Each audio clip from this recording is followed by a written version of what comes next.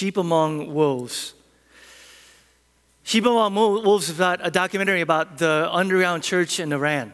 And a lot of researchers say it might be the fastest growing church in the world today. And I was particularly challenged and excited to hear that this movement is particularly and specifically led by women.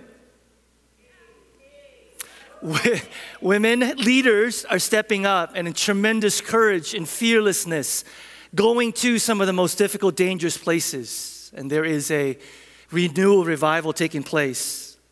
And the incredible thing is, it is a discipleship-focused movement. Hear this, there are no church buildings to speak of. There are no pastors, there are no programs, there are not all these things that we in America rely on, depend on for there to be ministry. And yet, without any of these things, there are people coming to know Jesus and staking their lives to follow him. I was particularly caught in terms of my attention at some of the things that a prominent leader in this movement said. And I want to quote some of these things to you. There's a mass exodus of people leaving Islam for Christianity. And this leader says, "What if I told you that Islam is dead? What if I told you that the mosques are empty in Iran? What if I told you no one follows Islam inside of Iran? This is exactly what is happening inside of Iran. God is moving powerfully inside Iran. Many of the ruling class still follow Islam because that's where the high-paying jobs are. But the majority of the ordinary people love God and recognize that Islam is the problem. And for decades, the Ayatollahs have tried to destroy Christianity. But as we've seen throughout church history, wherever there's persecution, guess what happens to the church? The church grows. Read the book of Acts.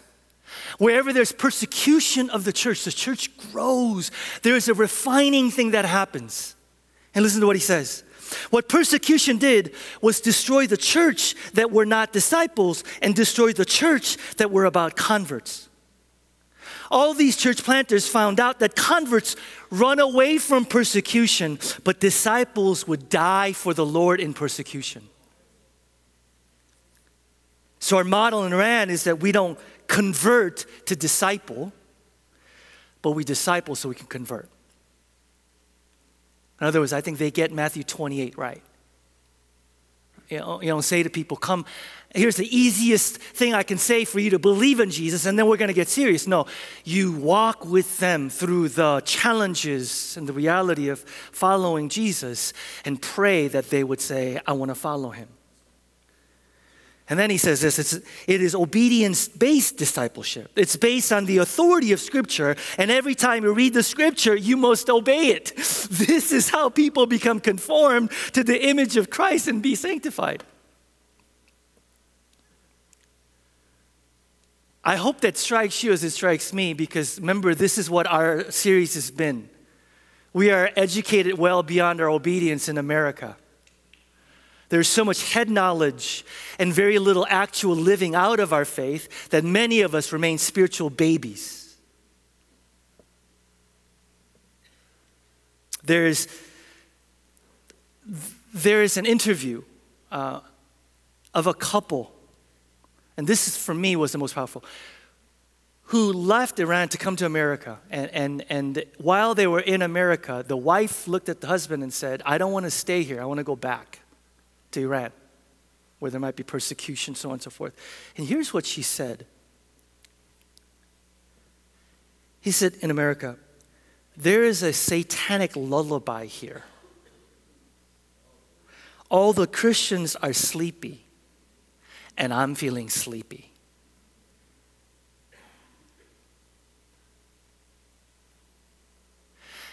This woman is saying that the greatest threat to my spiritual life is not persecution and maybe death in Iran. The greatest threat to my spiritual life is spiritual apathy in this country.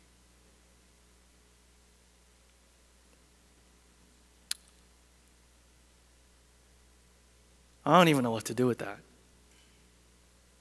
except maybe be convicted. Because this is the air that we breathe, church, here in this country.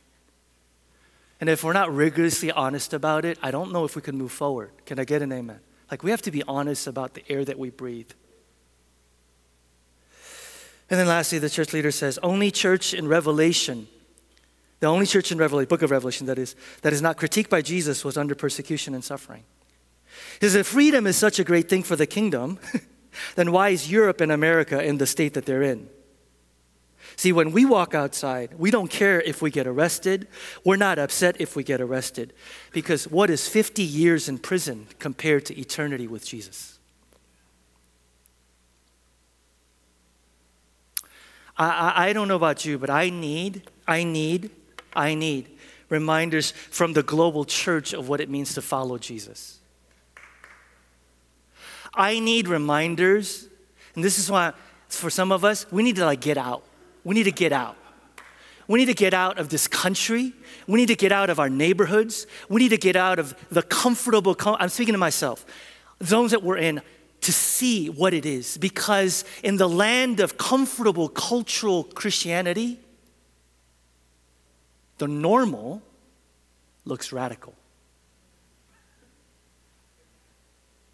In the land of casual, comfortable cultural Christianity, the ordinary looks extraordinary.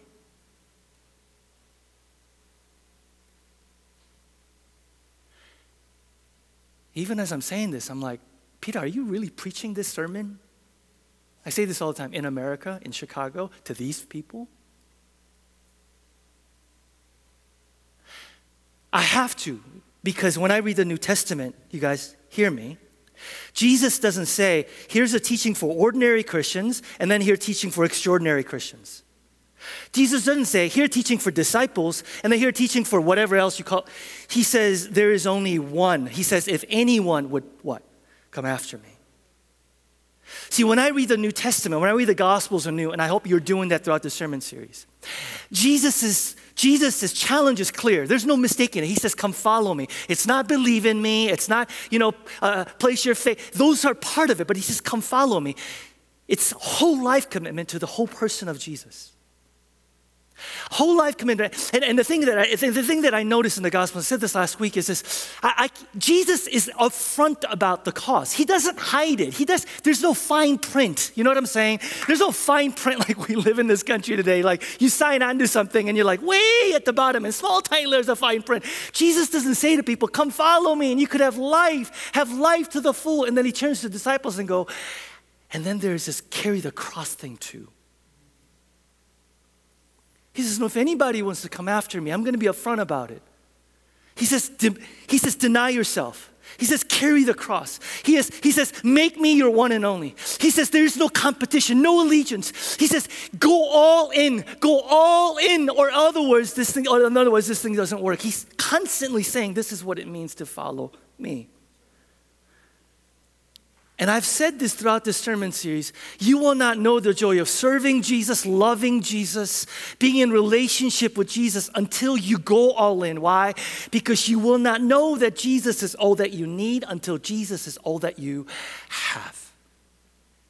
All the things that you and I are out there searching for, looking for, while trying to follow Jesus, the moment of truth at some point has to come when we go, I choose you or nothing. And it's at that point that we realize Jesus is life. Jesus is joy. Jesus is fulfillment. Jesus is what I'm looking for. Do you think anybody needs to tell these Iranian brothers and sisters that Jesus is all they need?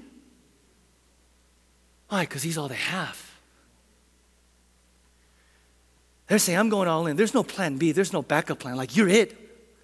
Or there's nothing else. And I don't know about you, but I look at their lives and there's freedom there. There's courage there. There's fearlessness there. Don't you want that? Don't you want that? I want that. I want to be able to have the level of fearless courage and the life that they have in forsaking it all, abandoning it all for the sake of the call. And by the way, this is the only way that we will be able to follow Jesus, because at the end of the day, following Jesus is about learning from him. It's about learning from him how to live my life as he would live my life as he for me. In order for us to follow Jesus, we need to trust him, though. We need to trust that he is life, that he is meaning, that he is purpose, that he is joy. And we don't just trust Jesus with our eternity, but we could trust Jesus to know that he knew what life was like. That's why you can't begrudgingly and sadly go into discipleship. You and I need to come to a moment of decision, moment of clarity that says, it's either you or nothing. I have found in you what I am looking for, so I am going with you. Where you go, I go. What you do, I do.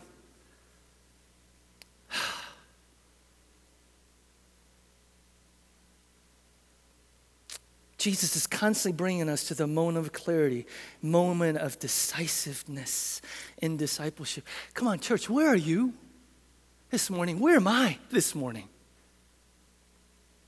Living in this land of comfortable, casual, cultural Christianity, where are we to that command? Follow me. Follow me.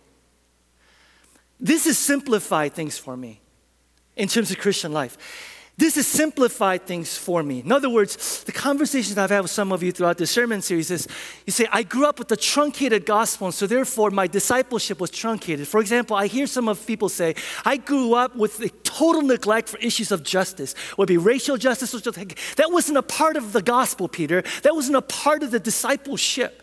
To which I say this, I go, how can we follow Jesus in everything that he said and did and not care about justice and not care about reconciliation, not care about the poor? Does that make any sense?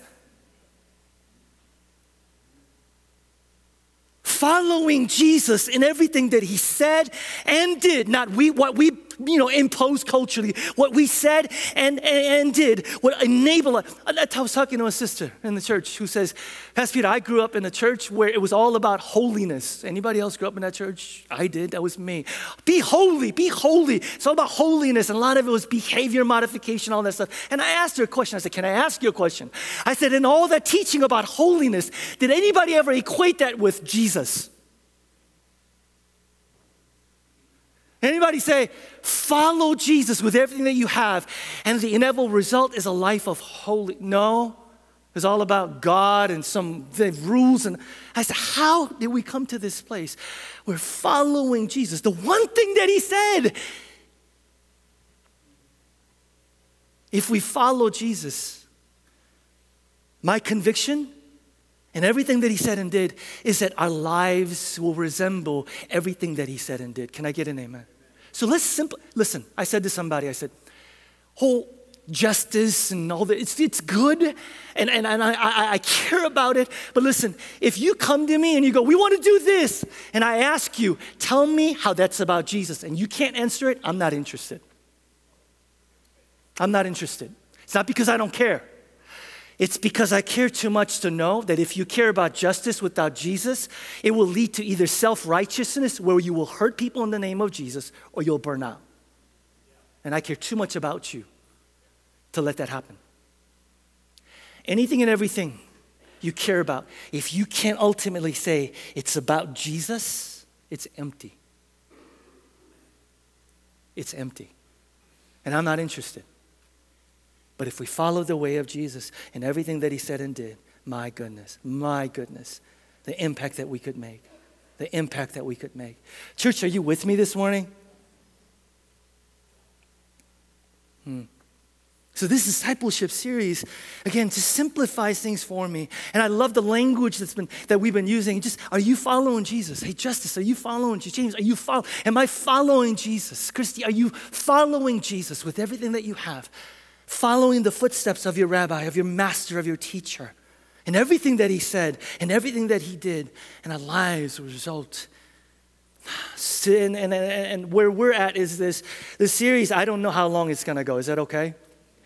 So I said, broadly speaking, it's 3 parts, right? First is a disciple, someone who follows Jesus. That's what we've been talking about. And then secondly, what we're going to talk about, disciple, someone who invites others to follow Jesus. And this is what we're going to talk about, making disciples, and how that's intricately linked. And then third is we follow Jesus in community. And I think today is last of the first part, where I'm going to talk about what it means to follow Jesus. I think. Are you beginning to get what it means to follow him? Are you beginning to get that it's not believe the right things? Are you understanding that this is...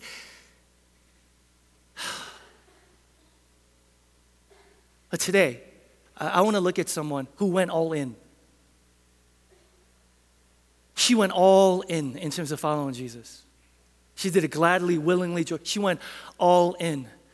And she is a picture of, I think, what it means to follow him. And I love the fact that we've been talking about dudes, and I get to talk about a woman disciple of Jesus, who, by the way, if you read the Gospels, pay attention to who's really paying attention to who Jesus is and following him. It's mostly who?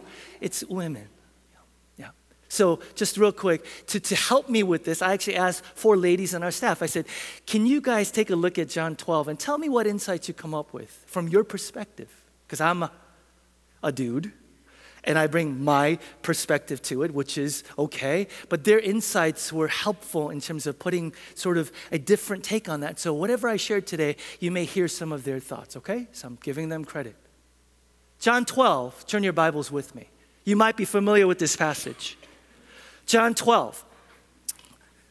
John 11 is story about what? Do you remember? John 11 is the story of the climactic ministry of Jesus, which is the raising of death of Lazarus. John 11 is that incredible story where Lazarus is raised from the, Jesus says, come out, Lazarus, and he comes forward. Like it's a climactic moment. And what happens in John 12 is that there's an enormous banquet. Maybe it's appropriate to throw a banquet when somebody, comes back from the dead. I don't know. So in John 12, there's a massive banquet for Jesus. And who's there? Townspeople are there, but the main characters are Martha, of course, is there, and she's very much in character. She's serving and doing stuff. And there's Lazarus there, and there's Mary there, okay? Now, John 12 is just one of other gospel writers. There's Matthew, who also writes about the story in Matthew 26, and also Mark. So there's 3 gospel writers that give their own take on this story. Well, although we're going to focus on John 12, you need to know that I'm going to be referring to the other gospel writers, and their insights also add to this story. So let's go look at this story and see, what does it mean to follow Jesus? Eh? Okay. John 12, verse 1. 6 days before the Passover, Jesus arrived at Bethany where Lazarus lived, whom Jesus had raised from the dead. Here a dinner was given in Jesus' honor, and Martha served while Lazarus was among those reclining at the table with him. Everybody look up here for a second. I need to give you a visual. So I was in Korea this summer, and in Korea, you go to certain restaurants and they have tables where you sit in chairs, right? And other restaurants, they don't have that because they don't want to be Western, okay? They want to keep traditional Korean culture. And so what you find is you have tables that are like this high, okay? And there are no chairs. And you basically have to recline like this, okay? Or stretch your legs out, or if you're Korean, you could do kind of I can't do that because my legs, I grew up here, so my legs aren't flexible, right? So I'm sitting there reclining at the table with my legs out. Well, that was the norm for that Near Eastern culture. They're sitting with their arms or shoulders, whatever, leaning against the table, and their legs are, you see what I'm saying? Okay, so their legs are, yep. By the way, can you imagine what that conversation was like? Dinner conversation? I love thinking about, can you think, Lazarus, tell us one more time, what was it like?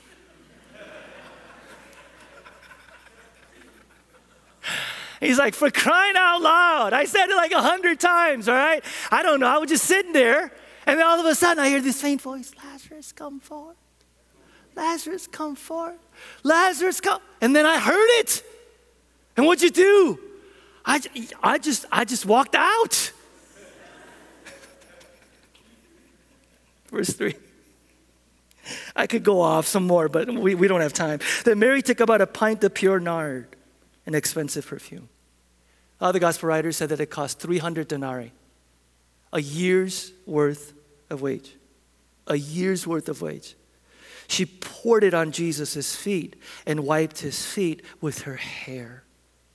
And the entire house was filled with the fragrance of the perfume. When you came to a public banquet like this, it was perfectly normal to get out some fragrance. Why? This is a time before refrigeration. This is a time before running water. This is a time before deodorant. You get in the picture, you guys? So everybody smelled bad. And some of you go, well, they could handle it back then. Stop being a cultural snob. No, they couldn't handle it back then, okay? They couldn't handle it back then either, all right? So what did they do? They put fragrance on you, okay? But when they did, they put a little, what? A little dab. That's enough. But what Mary does is so startling that Mark, we're not going to look at Mark, says the group rebuked her harshly. And Matthew says that they were indignant. What she did was so outrageous, so scandalous, that basically the whole room is just yelling at her. What did Mary do that it caused such a ruckus? First, John tells us that she took about a pint of pure nard and she poured it. Everybody look up here. Mark and Matthew, though, make a point of saying before she poured it, she broke the jar. These perfumes oftentimes are contained in a clay jar or a box. And when you broke that thing, the whole thing came out. When you broke that thing, there's no, I'm going to retrieve it. There's no going back. You broke that thing. You were saying once and for all, what? This whole thing is being used.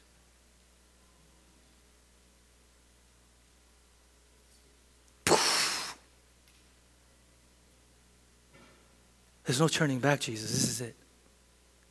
Secondly, Mark and Matthew point out that it's an alabaster jar. What does that mean? Most likely, see, the thing is, most likely, unless Martha, Mary, and Lazarus were wealthy, this was the most precious thing that they owned. Matter of fact, alabaster jar tells us that it most likely was a family heirloom, meaning at that time, if there was an invasion or war, this was the financial security of the family. You knew that even if you just completely fell apart financially, you didn't starve because you had this. And Mary is taking that, the most precious thing that she owns, family heirloom. There is no going back, all of it, and she pours it at the feet of Jesus. If she could, she would have sung this hymn, "Take my silver and my gold, not of my would I withhold." What Mary is saying is, I'm going to follow you regardless of the cost. Nothing is worth more than you. Nothing, Jesus, is worth losing you for. Can I ask you a question? When was the last time following Jesus caused you to do something that was so outrageous, scandalous, that your friends, your family, other believers said, it's one thing to follow Jesus, but don't you think that's a little too much?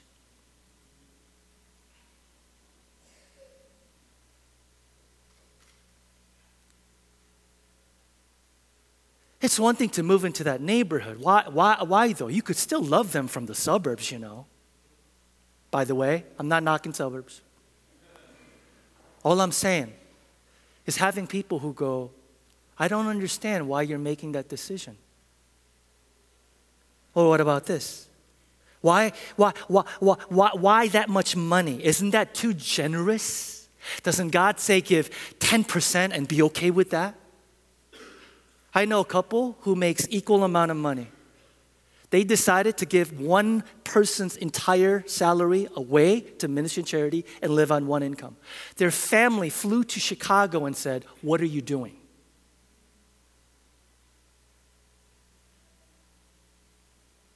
That's too much. Why are you turning down that job offer? Isn't that what everyone in your field aspires to? Why are you breaking up with her? Weren't you guys engaged? Why are you forgiving him? People like him don't deserve to be forgiven. If we're following him, shouldn't there be some instances in which people go to you and me, listen, it's one thing to be a Christian, but that's a little too much. When is the last time somebody looked at you and said, that's a little outrageous. That's a little off the top.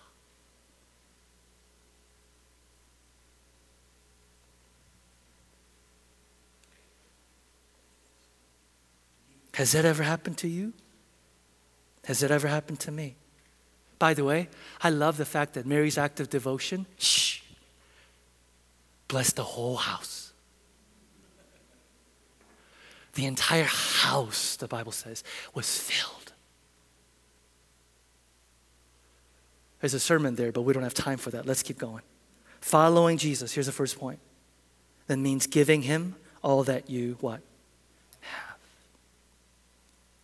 Why is Jesus saying stuff like, are you willing to count the cost? Why is Jesus constantly saying stuff like, unless you give up everything that you have, you cannot follow me? Because if we're saying, I'll give you everything, Jesus, but that, Jesus says, you're not ready to follow me. Why?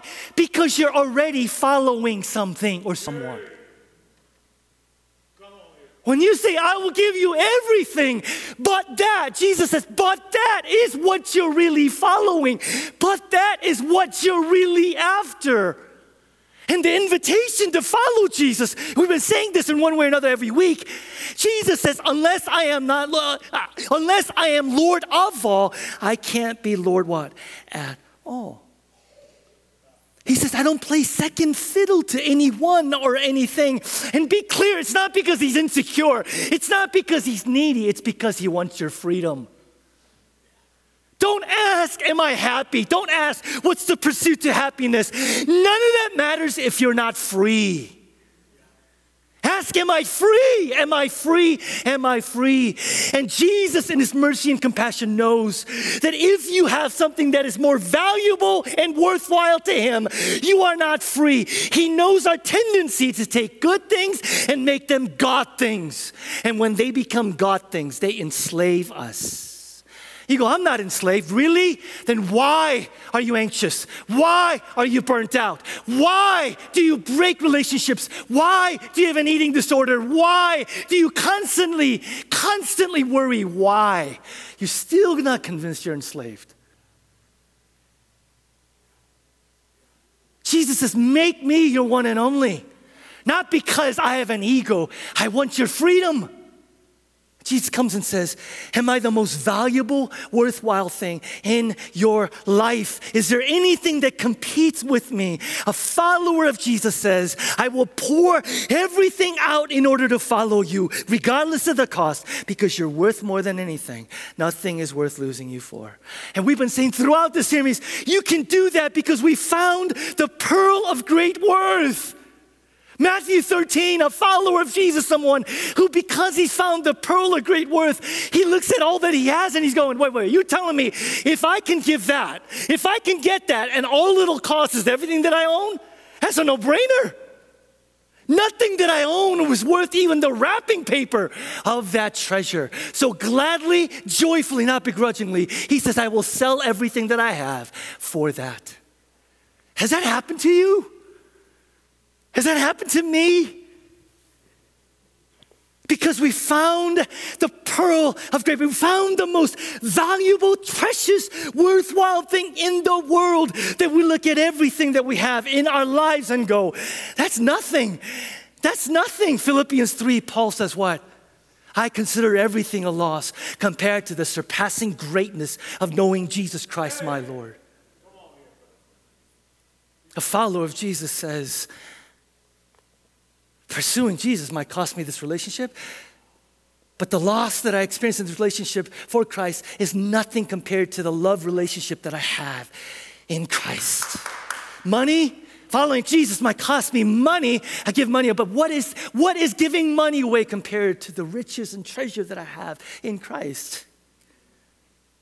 Career, somebody says, if you do that and follow Jesus and be that serious, you're not going to move up in the ladder. You're not going to get in with the inner circle that you need to. And a follower of Jesus says, I already have the security that I need in Christ. I don't need that. A follower of Jesus says, I have found the pearl of great price.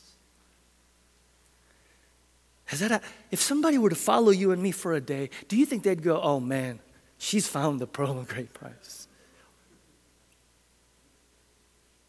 If you found the pearl of great price, I'll tell you a couple of things that happens real quick before we move on. One, you're willing to take risks. There's courage. There's fearlessness about you. Mary, by doing this, is risking all kinds of things, isn't she? Cultural norms, rebuke, condemnation, but she doesn't care. I'm reminded of Esther. Do you remember Esther? Queen Esther, who hears from God and says, I need you to go to the king and ask for freedom. But she knows, if I go to the king and he doesn't give me pass, I might die. But her words are what? If I perish, I perish. If I die, I die. Why can you say that, Esther? Because I found the pearl of great price. I have something that nothing in this world can ever take away. Is there that kind of fearlessness and courage about you? Is there that kind of courage and fearlessness about us, church? Another thing that happens is you don't just obey, but there's joyful obedience. Oh man, this so convicted me. There's joyful obedience. How many of us know nothing about joyful obedience? I love this psalm, Psalm 48. I take joy in doing your will. I take joy in doing your will, my God, for your instructions are written on my heart. Is there anything worse than doing the right things for the wrong motive? I'm going to put myself out here. I'm going to share you just an embarrassing story, real quick embarrassing story of how this has been until just such a struggle of joyful obedience instead of like When I was at Purdue as a college student, I was a campus leader, the good Christian leader, and started a fellowship, the holy spiritual guy.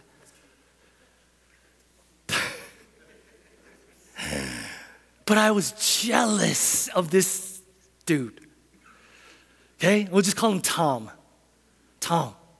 He was just buck wild. He just partied. He had girls all the time, girlfriend. And here I was going, I am obeying Jesus. Why? Because I love him. I love Jesus. And the whole time, there's no joy in my obedience. It's all work. It's all duty. It's all obligation. Am I talking to anybody? Is there joy in your obedience, Christian? Is there joy in following? Or are you like me? Why are you obeying? I don't go to hell. Why are you obeying? I don't want to be disapproved. Here's the thing though. You know what I realized? You can't will your way to joyful obedience. You have to heart your way into joyful obedience. You can't just say no to sin and temptation. You have to find something to say yes to. You have to find something so beautiful, so worthwhile. You're saying, I'm going to say yes to that.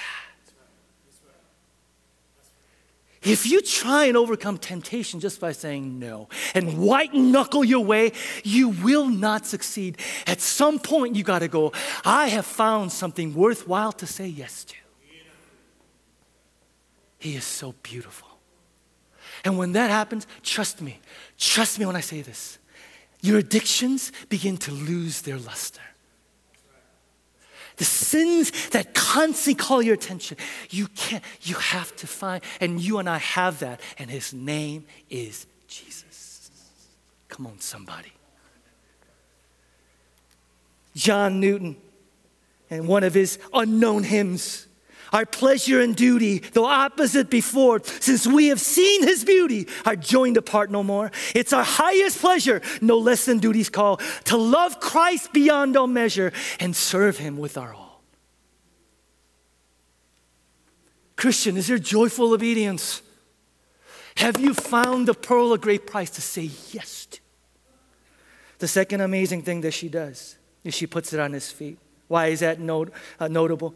When a Jewish person fell into debt, by the way, whenever you see servant or slavery in the Bible, it's not the race-based evil chattel slavery of this country. It was oftentimes servitude. And what that was when a Jewish person fell into debt and they couldn't make up the debt, they couldn't declare bankruptcy. This is before the days of bankruptcy. What they had to go do was go into servitude. And when you went into servitude to pay off your debt, you lost many of your rights. But the rabbis said this: if you have a Jewish servant, the servant is not devoid of all rights. There are some things that you cannot ask that Jewish servant to do. And among them was two things. One, you can't ask the servant to untie your shoes. This is why when John the Baptist says what? I'm not even worthy to what? People are like, what? The other thing was not just untie, but deal with the person's feet. That's why the very next chapter in John 13, what is Jesus doing? He's washing what?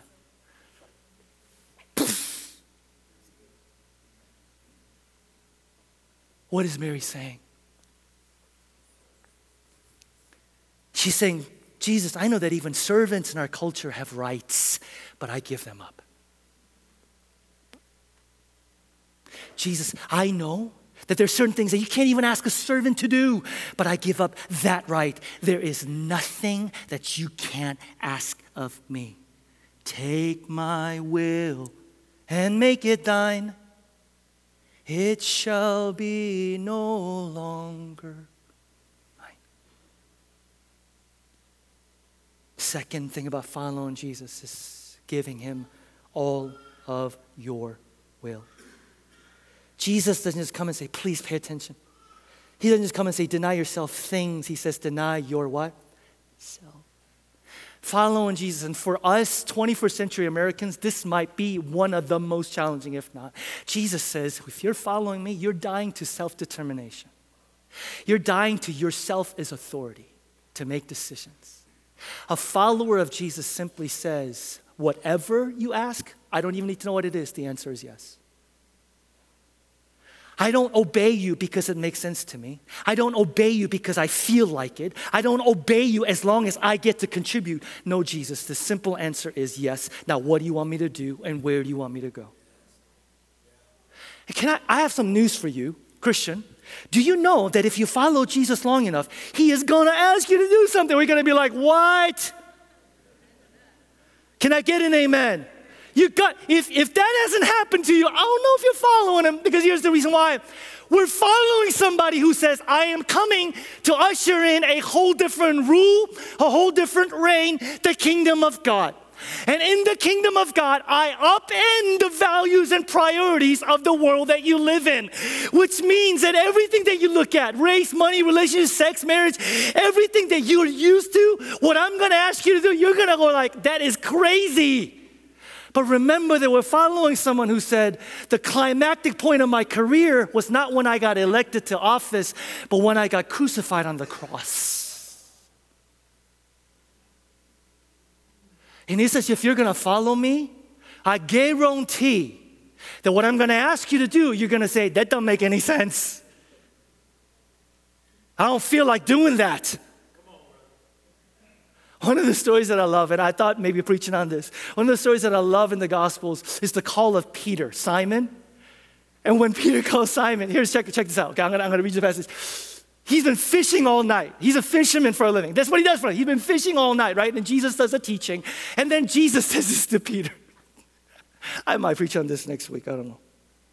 Which means we're going to do one more week of what it means to follow him.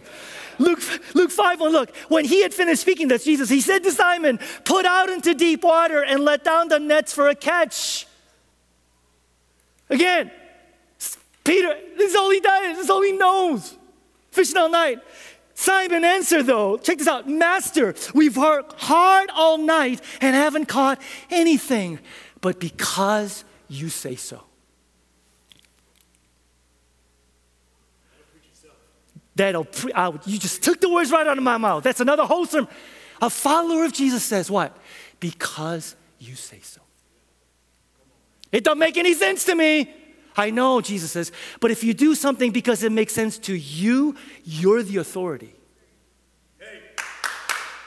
Right? I don't feel like doing it though. I know, but if you do that, you're the authority. And following me requires you doing something that doesn't make any sense to you. It doesn't look wise, although it is. You obey simply because he says what? Because you say so. When's the last time what does this look like? Here's the conversations I had. This might look like this. As a white Christian, I don't want to think critically about privilege and journey to uncomfortable spaces where I am a minority. But what? Say it with me. But because you say so. I don't want to serve among the most broken and destitute because it makes me uncomfortable. Say it with me. But because you say so. I don't want to welcome the stranger and be hospitable. But because you say so. I don't want to join a life group. I want my privacy. But because you say so. I don't want to give away 20, 30% of my income. But because, say it with me, come on, you say so. I don't want to break up with her. I don't want to move out. But what? Because you say so. I don't want to leave this lucrative career that I've worked on. But what? Because you say so. I don't want to confess my secret sin. But because you say so. I don't want to adopt. I don't want to be a foster parent. But because you say so. I don't want to walk across the street and introduce myself to my neighbor who doesn't know Jesus. But say it with me. But because you say so. When is the last time? But because you say so caused you to go, I don't know if I want to follow him.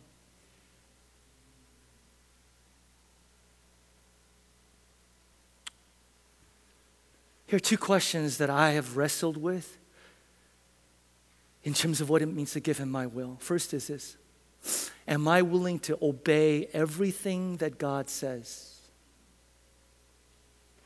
regardless of how I feel? Am I willing to do everything God says, regardless of how I feel? Secondly, am I willing to thank God or trust God for whatever happens, whether I understand it?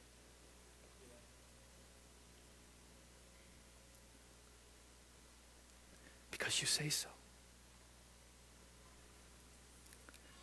The third incredible thing, of course, is that she wiped it with her hair. In order to wipe his feet with her hair, she had to let her hair down in public. And letting your hair down in public in that culture and time was absolutely scandalous and absolutely, no. The rabbi said if a married woman let her hair down in public, it was ground for divorce. Why was it so scandalous? Because letting down your hair was an act of deep intimacy. Letting down your hair was a way that you said to another, I am opening myself up to you in vulnerability. I am giving myself wholly to the one that I love.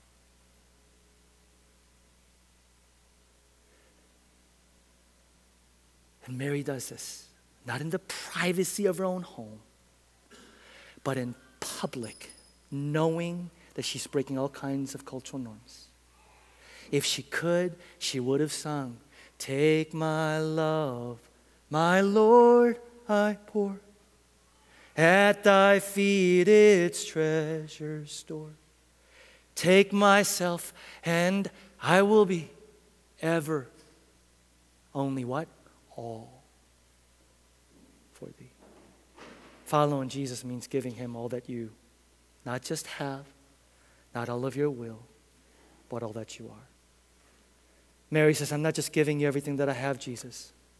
I'm giving you everything that I am. I'm not just giving up my things. I'm not just giving up my will, but I'm giving you my heart. Real simple, real simple. I won't be long with this. Do you love Jesus?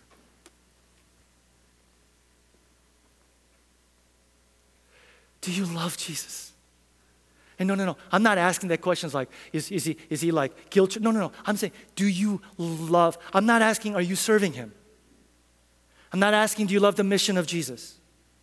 I'm asking, do you love? If people said something about you, would they say before anything else, Peter loves Jesus? Not Peter's a good pastor. Peter loves Jesus. Is the thing that's forefront on your mind. Do you love? Do you love? Do you know why I say this? I say this because I'm realizing that everything that I do can oftentimes be out of anything else but deep love and affection for Jesus. Can anybody relate? I could be really good at being busy, serving, ministry, and meeting. I could do all kinds of things, but I'm realizing more and more that if what I do for him is not out of an overflow of a heart that's been captivated by Jesus, it's all for nothing. Why does Jesus commend Mary sitting at his feet in Luke 10 and not commend Mary serving? Because serving is important? No, Jesus is saying, I want your serving to be an overflow of your love for me. Do you love Jesus? I know it sounds like such a silly question. We're sitting in church worshiping Jesus. But do you love Jesus? Scandalously, extravagantly, radically. Do you love Jesus? And here's the thing that I know about loving someone. Love, if it's sincere and authentic, is unconditional. If you put any conditions to love, it's something else, but it's not love. How do you know if you love Jesus? You will obey him unconditionally. You cannot read the Gospels and not come across the number of times he says, if you obey me, you will love me. If you obey me, you will love me. If you love me, you'll obey me. If you love me, is there any conditions to your obedience? I'll love you if. I'll serve you if, I'll worship you if. Because if you do, Jesus says, whatever is on the other side of that if, that's what you really love. Do you love Jesus? A core part of our mission is to passionately love. Do you love him? Do you love him?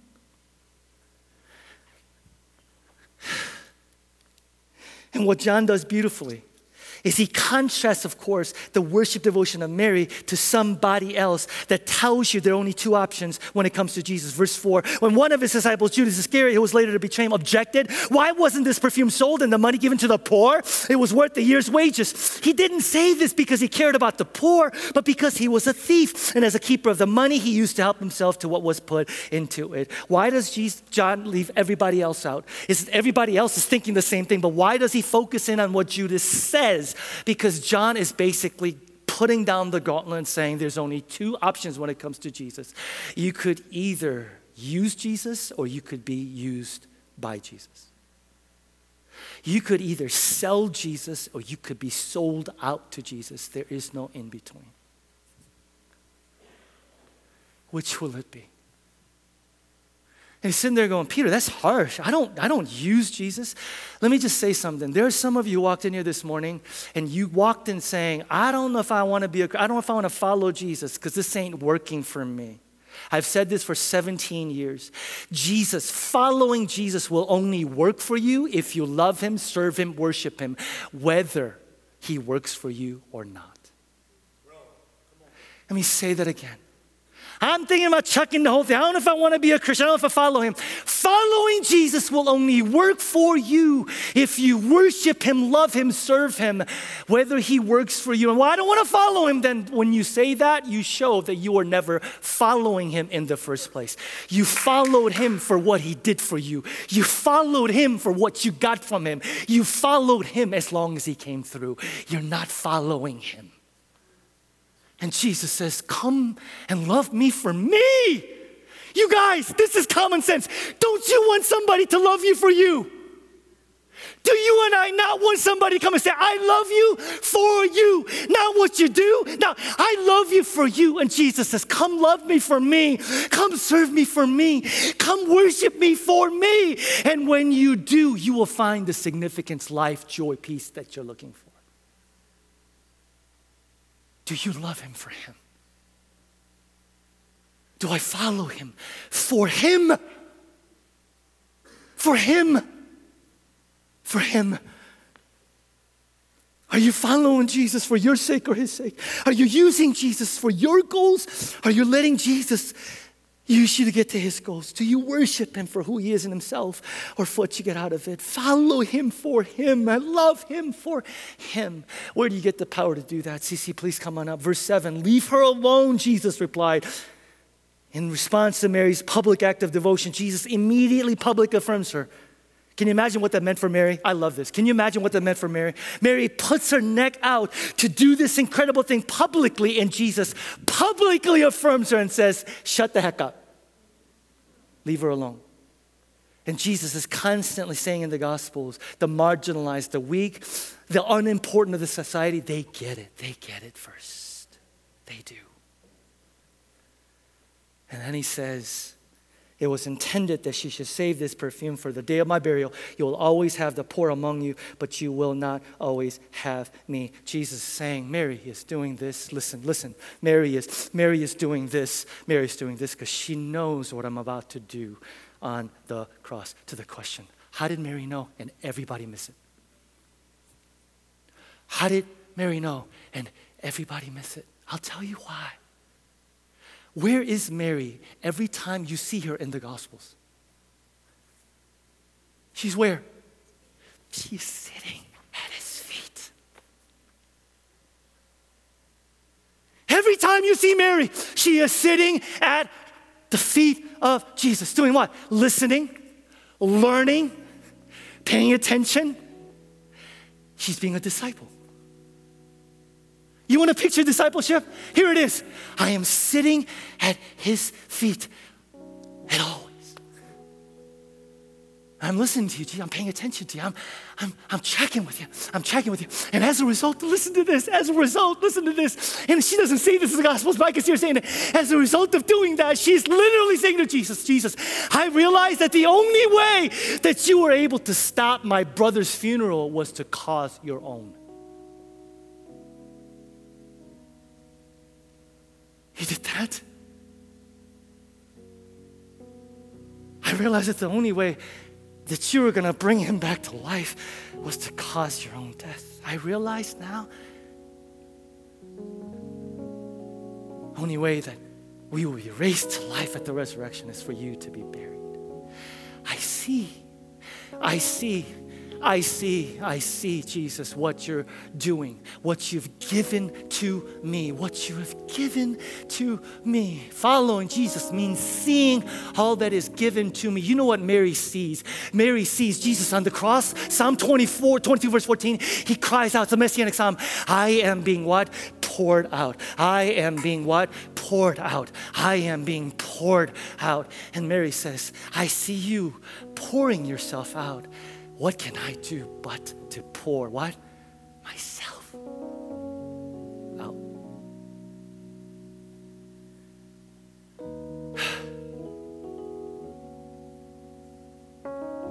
The extravagance of Jesus' love for her has broken her, and she sees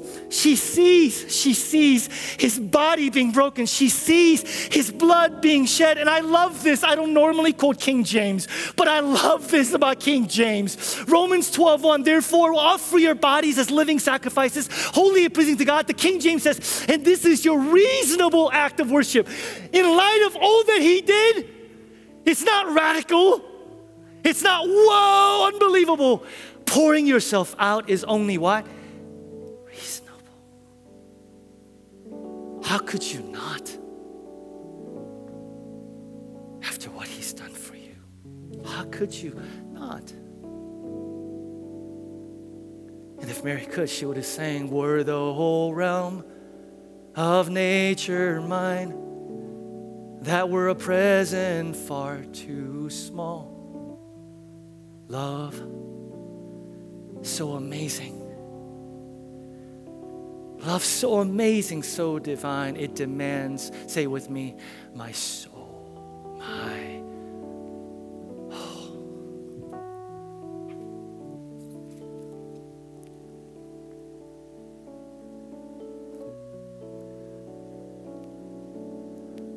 God, I could only talk. I can't change anyone's heart. I can't convict anybody. I can't cause someone out there to see the beauty of your life being poured out. I can't cause anyone to get excited and be transformed.